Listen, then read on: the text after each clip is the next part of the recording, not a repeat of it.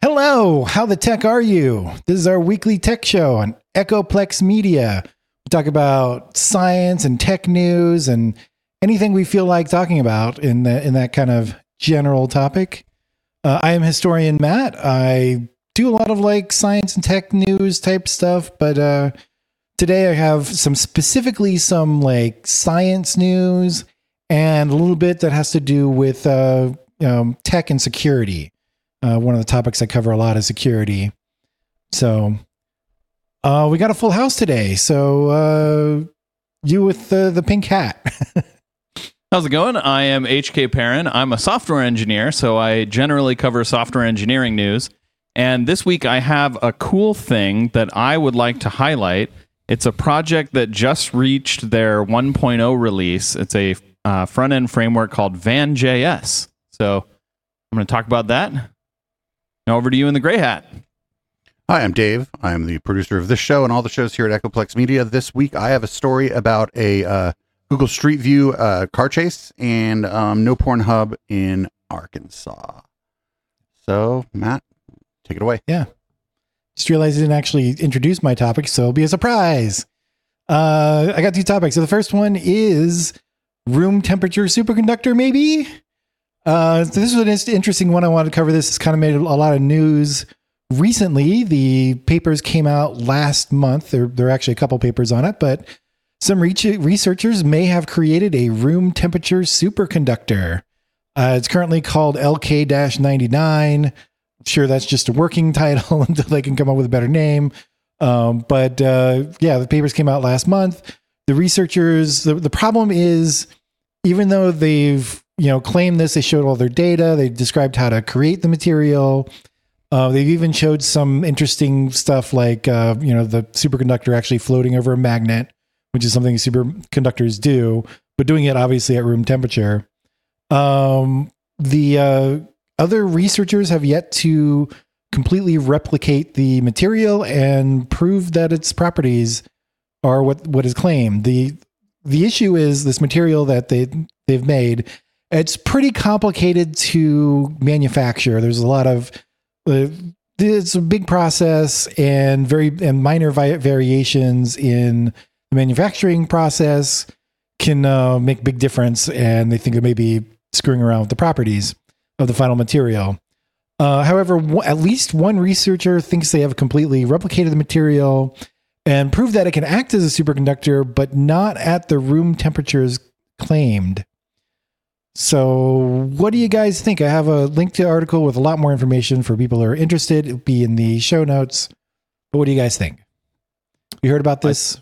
I think we're like 2 years away from Star Trek replicators, transporters, faster than light travel. Yeah, this is gonna revolutionize everything. Cure all diseases. Everyone will be happy. No more hunger. I don't think that's all things that superconductors can do. Yeah, I've heard some pretty wild claims about this. It would be really cool to have a room temperature superconductor. Yeah. But some of the claims floating around the internet, I don't think are possible even with room temperature superconductors. Yeah. So even if this isn't quite as good as it's claimed or whatever, if someone has created something that requires maybe less cooling than we need now, that's a big step in the right direction anyway. So if it's like 70% of what they're saying it is, it's still a pretty big deal. Yeah. Well, it sounded like the people who replicated it, but got a different temperature. They're getting it to superconduct at like 100 Kelvin, which is really cold.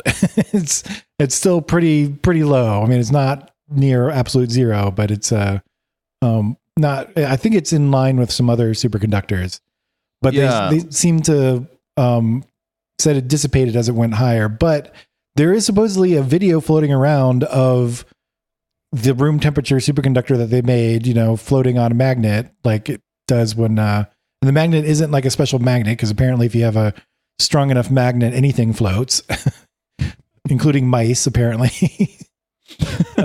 which was an experiment that happened at some point. Anyways,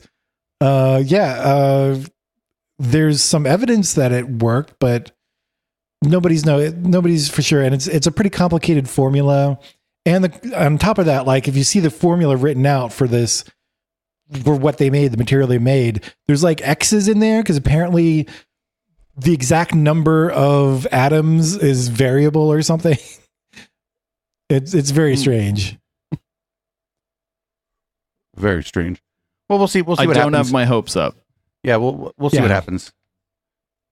I wouldn't want to get your hopes up, but it was kind of a big deal. Like, hopefully it will, they'll work out all the problems and it will actually be a real room temperature superconductor. It could, revolutionize a lot of different, industries, but the history of this has not gone very well. Yep. I mean, there are other room temperature superconductors, but, are they require like a bunch of pressure, which kind of defeats the purpose. Oh, okay. Yeah. Yeah. Anyways, I'll move on to my next topic. This one is a little scarier. This one's an innocent woman arrested due to faulty facial recognition. And so basically, there's this innocent pregnant woman, which is important. She was pregnant. Is named Portia Woodruff. Was arrested by the Detroit police for robbery and carjacking based on facial recognition. And how do we know that she is innocent? Well, the security cameras that caught the footage of the crime as it happened show a woman, and that's what they use for the facial recognition. But the woman is clearly not pregnant, even though this woman that they arrested is apparently very pregnant. So very obviously pregnant. So they, complete failure in police work there. But basically what happened was the police ran facial recognition software against the security footage and compared it to archived mugshots. Portia Woodruff, who was arrested, had a mugshot taken years ago, and that's why her face came up, and it matched for some reason, but obviously she had nothing to do with the crime. And unfortunately, incidents like these are becoming more common as police departments rely more heavily on facial recognition. And finally, for my final question for you two, can you guess what her skin color is? Oh, well, this is historically bad at figuring out who's who with black people. Yep. Yes, that is definitely a problem, and it seems to be the problem in this case. Yeah. I think like humans are incredibly good at determining like someone's face, like recognizing someone's face, right? We are incredibly good at it. Except for if we are trying to recognize the face of a group of people that we're not used to seeing on a regular basis. Okay. Does that make sense? But like what I mean to say is we are incredibly good at it, and even we are fooled all the time. Yes, that is true. Like when we're like, is that Robert Downey Jr.? And then you go up to them and they're like, no, I'm not Robert Downey Jr. You're like, oh, okay. Yeah, except for the time that it is, and he just says not because he doesn't want to be bothered. You're like, maybe crap, it that's was, Robert and he just said no. You're like, that's Robert F. Kennedy Jr. Oops, time to go. But yeah, like even we are susceptible to that. Like all the time, people mistake someone for someone else. Yeah. Like when they intimately know someone's face. Yeah. So yeah, the fact that software does that too, like we should expect that. That's why like software should never be like open and shut. It should always be like just a hint. You know what I mean? Like, yeah. Like you don't use it as evidence, you use it as a guide.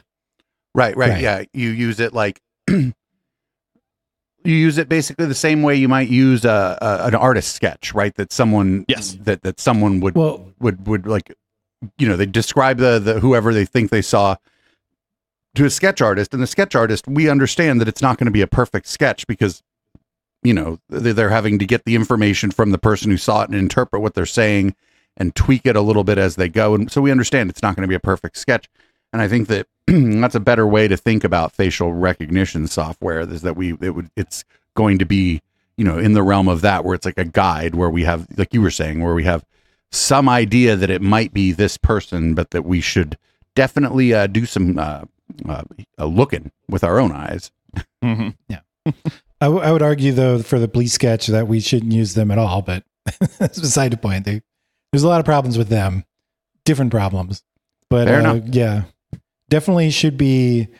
You can use them to kind of like maybe narrow down some suspects, but they definitely should not be relied on and should be supported by other evidence besides just the facial recognition. And then obviously, if the person that you're arresting is obviously pregnant and the person in the video is not, maybe you should rethink about what you're doing. Yeah, like one of two things is happening. Either this person has gestated at a rate unheard of before in humans, or your software is dumb. Yeah. Guess which one's more likely? Yeah. Your software being dumb. And it's odd that this person was arrested. Like, you'd think that the people going to arrest the person or whatever would end up being like, well, I did see that footage and it looked like this isn't the right person. And then you'd think they'd get on the horn to somebody and be like, hey, person you sent me to is clearly pregnant. I think we got this one wrong, friendos. Yeah. My question would be like, how are the police allowed to arrest someone just based on like a facial recognition match? Right. You like think question them, sure, but like arrest them solely based on a facial recognition match? No, someone should actually go there and look and be like, no, you're not the right person. Yeah. Sorry to bother you today. Yeah. Or, I mean, like you were saying, like absolutely it should have gone from we have a match to we clearly have a mistaken match. Right. Yeah. Yeah. This is a false positive. But, it's it's just more in like the long line of the history of the way that law enforcement, be it through technology or through the biases of the people involved in law enforcement and the justice system, it's just always black folks get the raw deal. It's just the way it is, and this is just an extension of it, and it may be a function of who's out there making this facial recognition software. It almost certainly is, yeah. Yeah, it's bad news. That sucks. Like, she got arrested and processed, even though she, like, how Matt, do you know how long did they like immediately release her when they realized that this was? She didn't stay very long, but it was an immediate release. It's in the article. I want to say it's like a day. That's ridiculous. Yeah, it's way too long, right? Yeah, it should have been 1 minute. Yeah. Like she opened the door and they're, oh, I'm sorry to bother you. Yeah. Wrong house. Yeah, You're they also clearly not the person we're looking for. They apparently like took her phone and searched her phone and all her contacts, and she didn't get it back until, much later, and all sorts of stuff like that. Yeah, she was fully processed. I hope she get paid. Yeah. Yeah, she should sue. It wouldn't be like super a lot of money, but what's a day in jail and like the humiliation, maybe a missed days of work, or like just in addition to like this is happening to you while you're as you were saying, very pregnant. So yeah, yikes. Yeah, I'm personally of the opinion that like even if someone only misses a day or whatever, if it's something this egregious, like the cops should have to pay a lot. Yeah, like maybe like $15,000 for that. Yeah, right. Just enough to make it so that they don't do this again. Right. Yeah, and then like if she had suffered any harm or anything, if they had like bruised her or anything, then it goes to like, okay, make it $100,000. Yep. Yeah, I think this is ridiculous. I like you were saying, this should be like at the very best like a suggestion. Like at the very most, like, oh, you might want to see if it's this person, not, oh, it's this person. Yeah. And then eventually, if the cops keep doing that, they'll start whining, we can't keep doing our cop thing if you guys keep charging us money. And then of course we'll say that's the point. And like, well, what if this lady hadn't been pregnant? Like, you know what I'm saying? What if there wasn't something so obvious that the facial recognition had gotten wrong? How might this have shaken out, And how is this shaking out for other people that are like wrongly identified? Like, do we ever find out? Has somebody been convicted of something, Probably. where they never would have even been a suspect without the facial recognition? I would bet so. I mean, if I had to bet, I would take that bet. we've definitely killed innocent people on death row. Yeah, that's what I'm saying is none of this is perfect, and I feel like the facial recognition, you shouldn't even be able to like use facial recognition until you have another reason to believe that someone that you found someone. I don't know. I think that this is going the wrong way. Like the facial recognition should be, we have this evidence, we know this person was there, and the camera is here, and our forensic people looked at it and believe it's the same person, and this software believes it's the same person, and it should be like in that order. Yeah. Yep. Anyway, what you got, HK? All right. So my story is about a cool little project that just reached their 1.0 milestone. It's called VanJS. It is a front-end framework that is very similar to React, except it does not have a virtual DOM like React does, and it also does not have JSX. It has something that looks a lot like JSX, but it's all just actual JavaScript functions. So it's like if React was made out of Lisp. There's just parentheses everywhere, and it looks like functional programming, and it's really neat. The kind of things you can do. It has this function called state. van.state, where you can create two-way bindings. So you can have that state be the value of an input. You can have that state be mutated by a button or by some event, and it'll immediately show, like it is reactive, so it shows in the UI. You don't actually have to like go in and update it manually. So it's I was reading through a lot of the examples, and it's really neat what you can do with this project. And there's something very interesting about this project. It was made by a Google engineer, an engineer working at Google.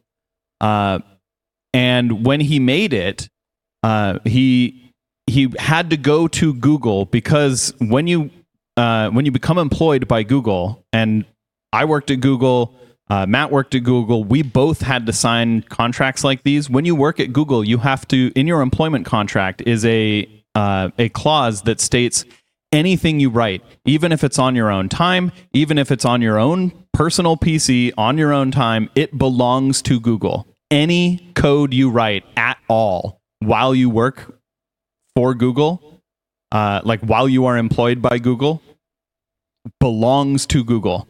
So the guy who wrote this project, VanJS, actually talked about how he had to go to Google's I forget the name of the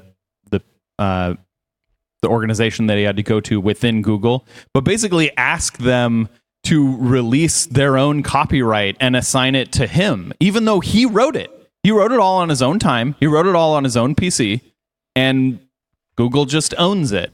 So he actually had to go to Google and ask, hey, can I have this thing that I just wrote on my own time? And Google, assigned it to him. So good for him that he actually got to keep this thing that he wrote. But what if Google had been like, no, that's actually cool, we want that? Then he'd have been fucked.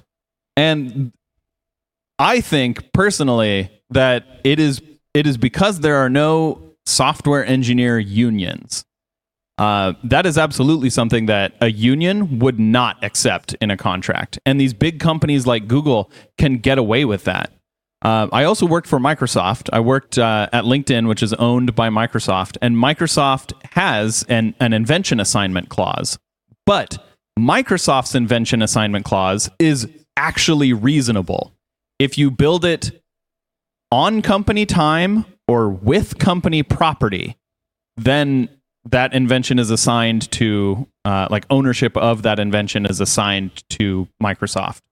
That is much more reasonable, because if, let's say, this guy had built VanJS using his Google laptop, he didn't own any other computer. He only owned the laptop that Google lended him. So he didn't own it.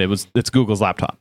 Then sure, Google could say, you built that with our laptop. Or if he took, 4 hours out of every work day where he was supposed to be working and went and worked on this VanJS project, then sure, Google could say that they reasonably have a right to own that thing. But it is ridiculous to me that these big companies like Google, and luckily Microsoft doesn't do this, but Google in particular, I know does this because I've worked there and I've had to sign that clause in the contract.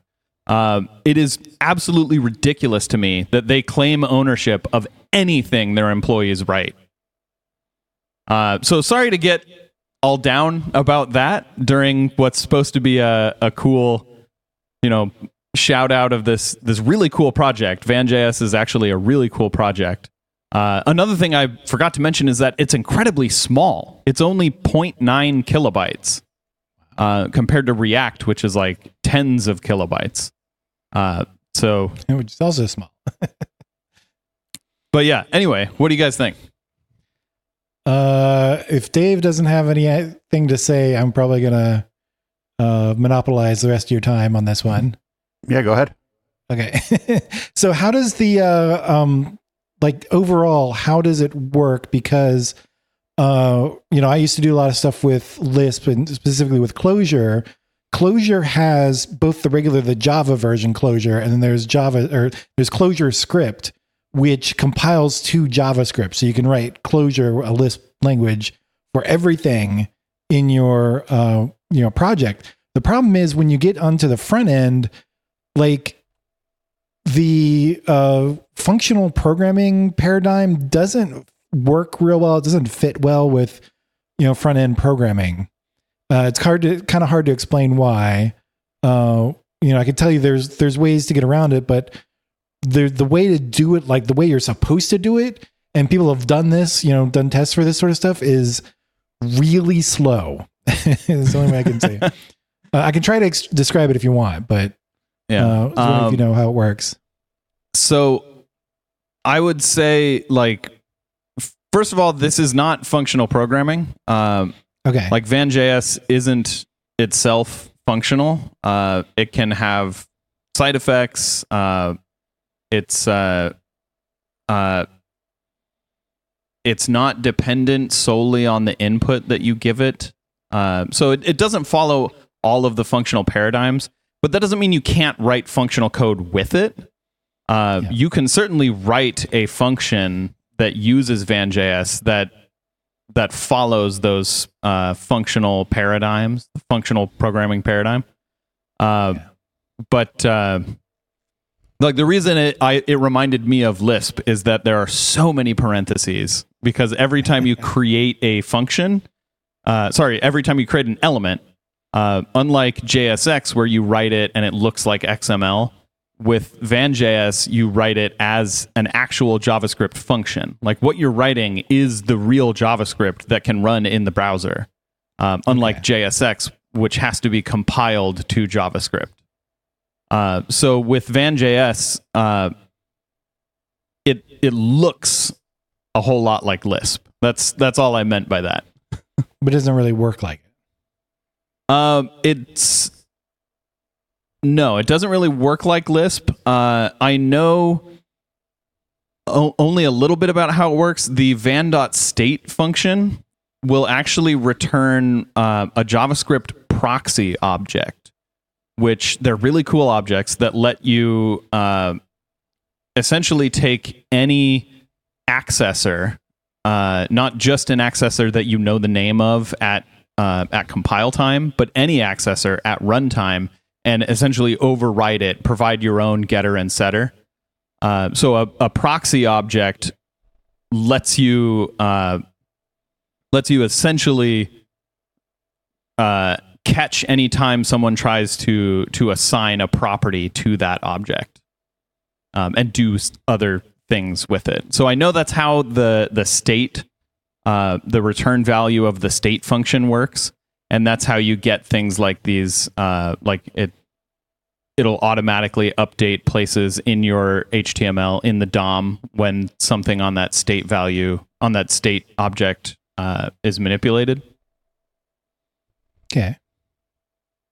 But yeah, other than that, like it works pretty similar to JSX, where it's just creating actual DOM elements, and then it has its own functions for attaching those to the real DOM.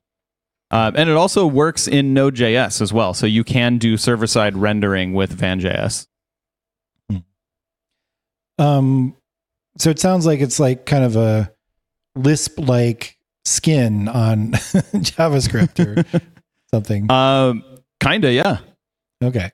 Yeah. So for functional languages and ClojureScript or other Lisp, the idea to deal with like the GUI type programming is you'd have basically the state of your GUI, right? And then you have like any inputs or something coming in, whatever is going to actually change that state coming in. Those are all compiled together. You can kind of consider that as an entire state.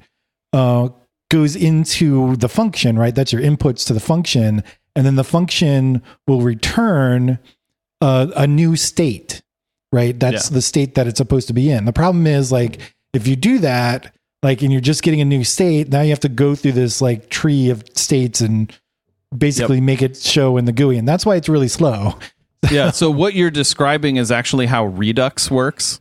Okay. Redux is used a lot with JavaScript, where you have, so the way Redux works is you have reducers that take this large state object and reduce it to just what you need in a particular function. And you can also like essentially pass it events that will update that state and then rebuild the tree. And the way React works is every time you mutate a state like that, React will create its own what's called a virtual DOM, its own internal representation of the DOM, and then check with the real DOM to see what has changed between the virtual DOM and the real DOM. And it will only update the areas of the DOM that have changed between the two. But DOM diffing is a very expensive function. So the fact that VanJS does not have to do DOM diffing against a virtual DOM and a real DOM makes VanJS faster than React for UI updates. I will say just for UI updates, I don't know about other things, but just for UI updates, VanJS is faster than React. It would probably be on par with Svelte, because Svelte also does like pinpoint DOM updating when you mutate the state. And just for clarification, the virtual DOM is like it's like an online dominatrix with like whips and chains and stuff. VirtualDOM.xxx, I think is what you're... not available in Arkansas. So yeah, if there's no more, over to you, Dave. All right, so our first story, a Google Street View car crashes into a creek after a 100 mile per hour plus car chase in Indiana. I know, disappointing this didn't happen in Florida. Google spokesperson says, "We partner with our contractors to drive and collect imagery. We take the safety of our Street View operations very seriously, and we're committed to working with the contracted company and local authorities to ensure proper actions are taken to address this situation." The person had a Florida driver's license, and just for some reference, these drivers make about $11 to $17 an hour doing this job. What do you ever seen like a blurry Street View image and wonder if maybe the person was going 100 miles an hour? So what happened? Were they like, they were driving around and then the cops wanted to pull them over, so they just decided to run for it? Is that what happened? No, they were already in warp drive.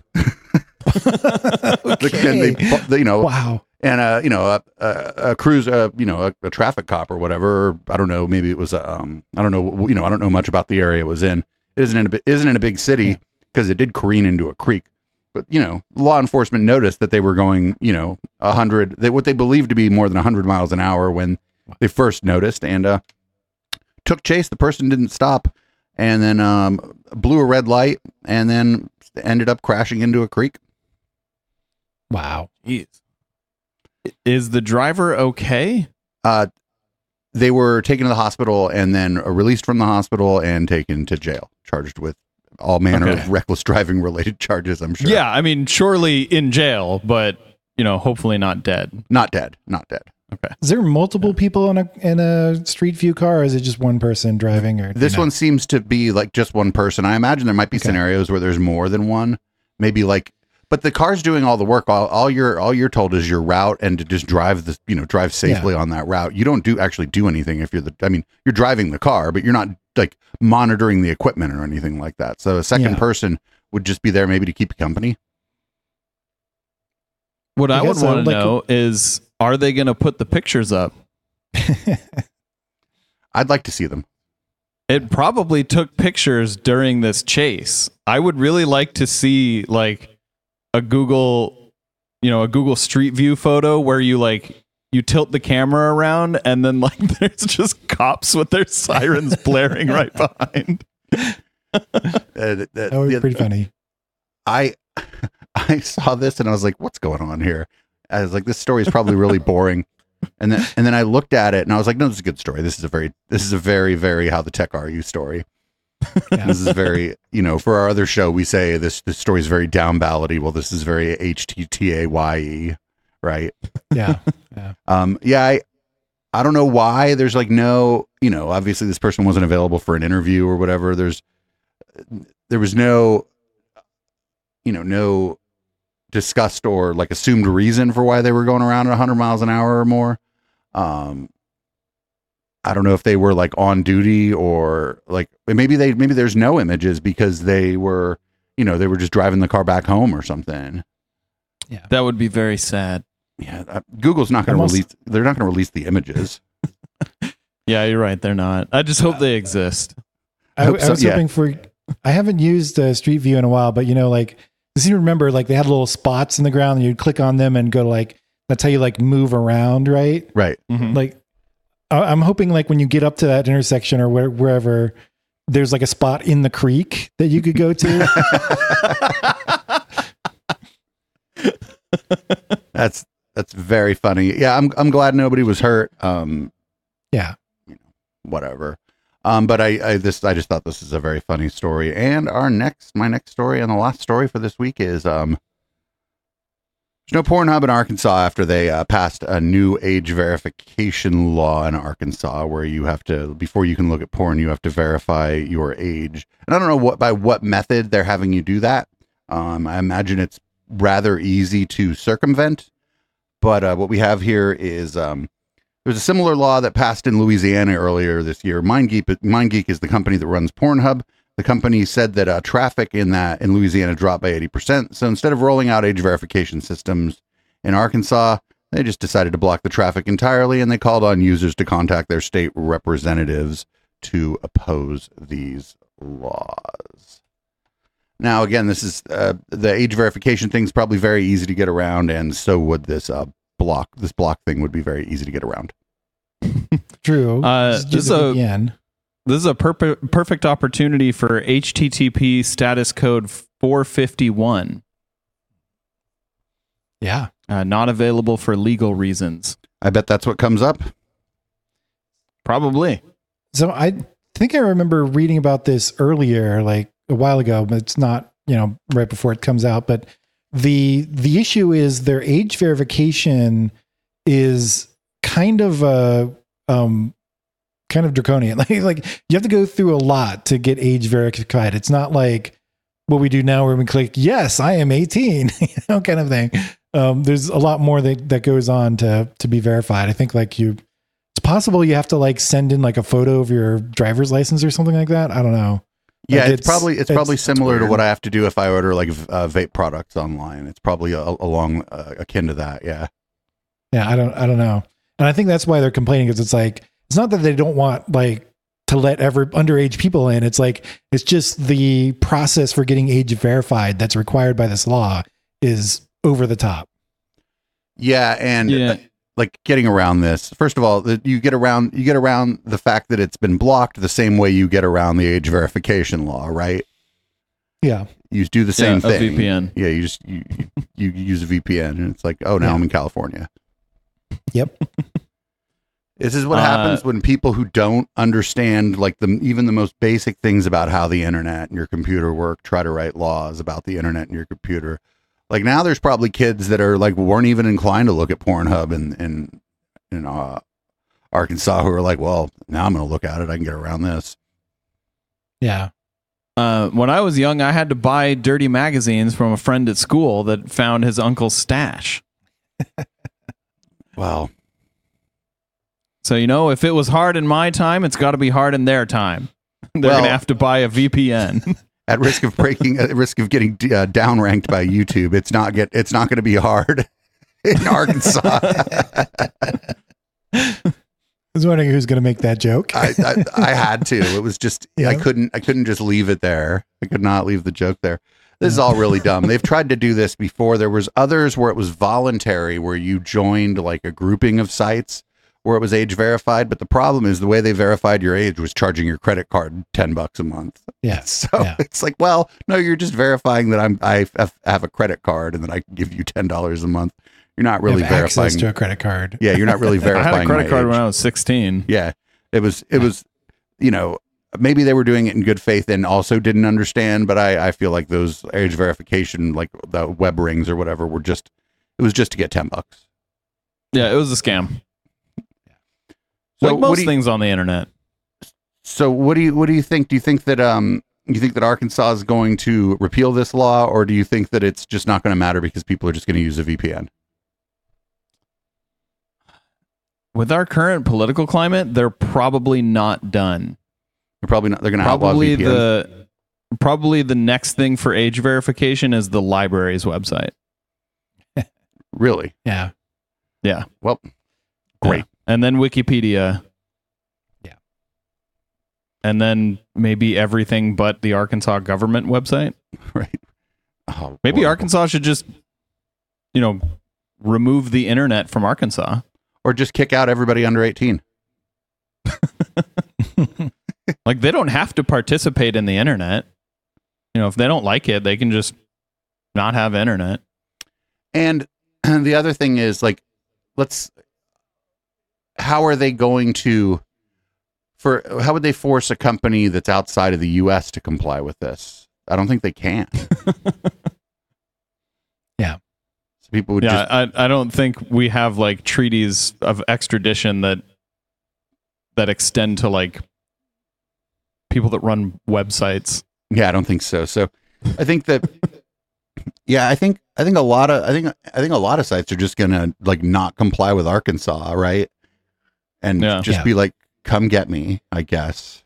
Whatever. Or the only sites that will comply are the sites that have normal porn, and then the kids will end up looking at the, like, super weird porn. Yeah. And then it's all going to be Japanese porn. Yeah. It's always the weirdest. You'll just have, like, an entire generation an entire generation of Arkansonians. Is that what they're called? Sure. Arkansas people that are just, like, the only thing they know is, like, tentacle hentai porn.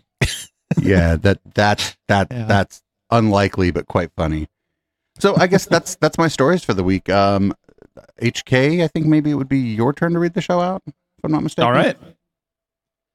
Well, thank you for tuning in. This has been How the Tech Are You? This is our weekly tech news show. If you like this show, you can check out our other shows at echoplexmedia.com. And if you'd like to support us, you can do that at patreon.com/echoplex or on our store, eplex.store. Is it eplex.store or eplex.shop? .store. Okay, eplex.store. Also, don't forget to like and subscribe all the YouTube things, and have a great tech and week.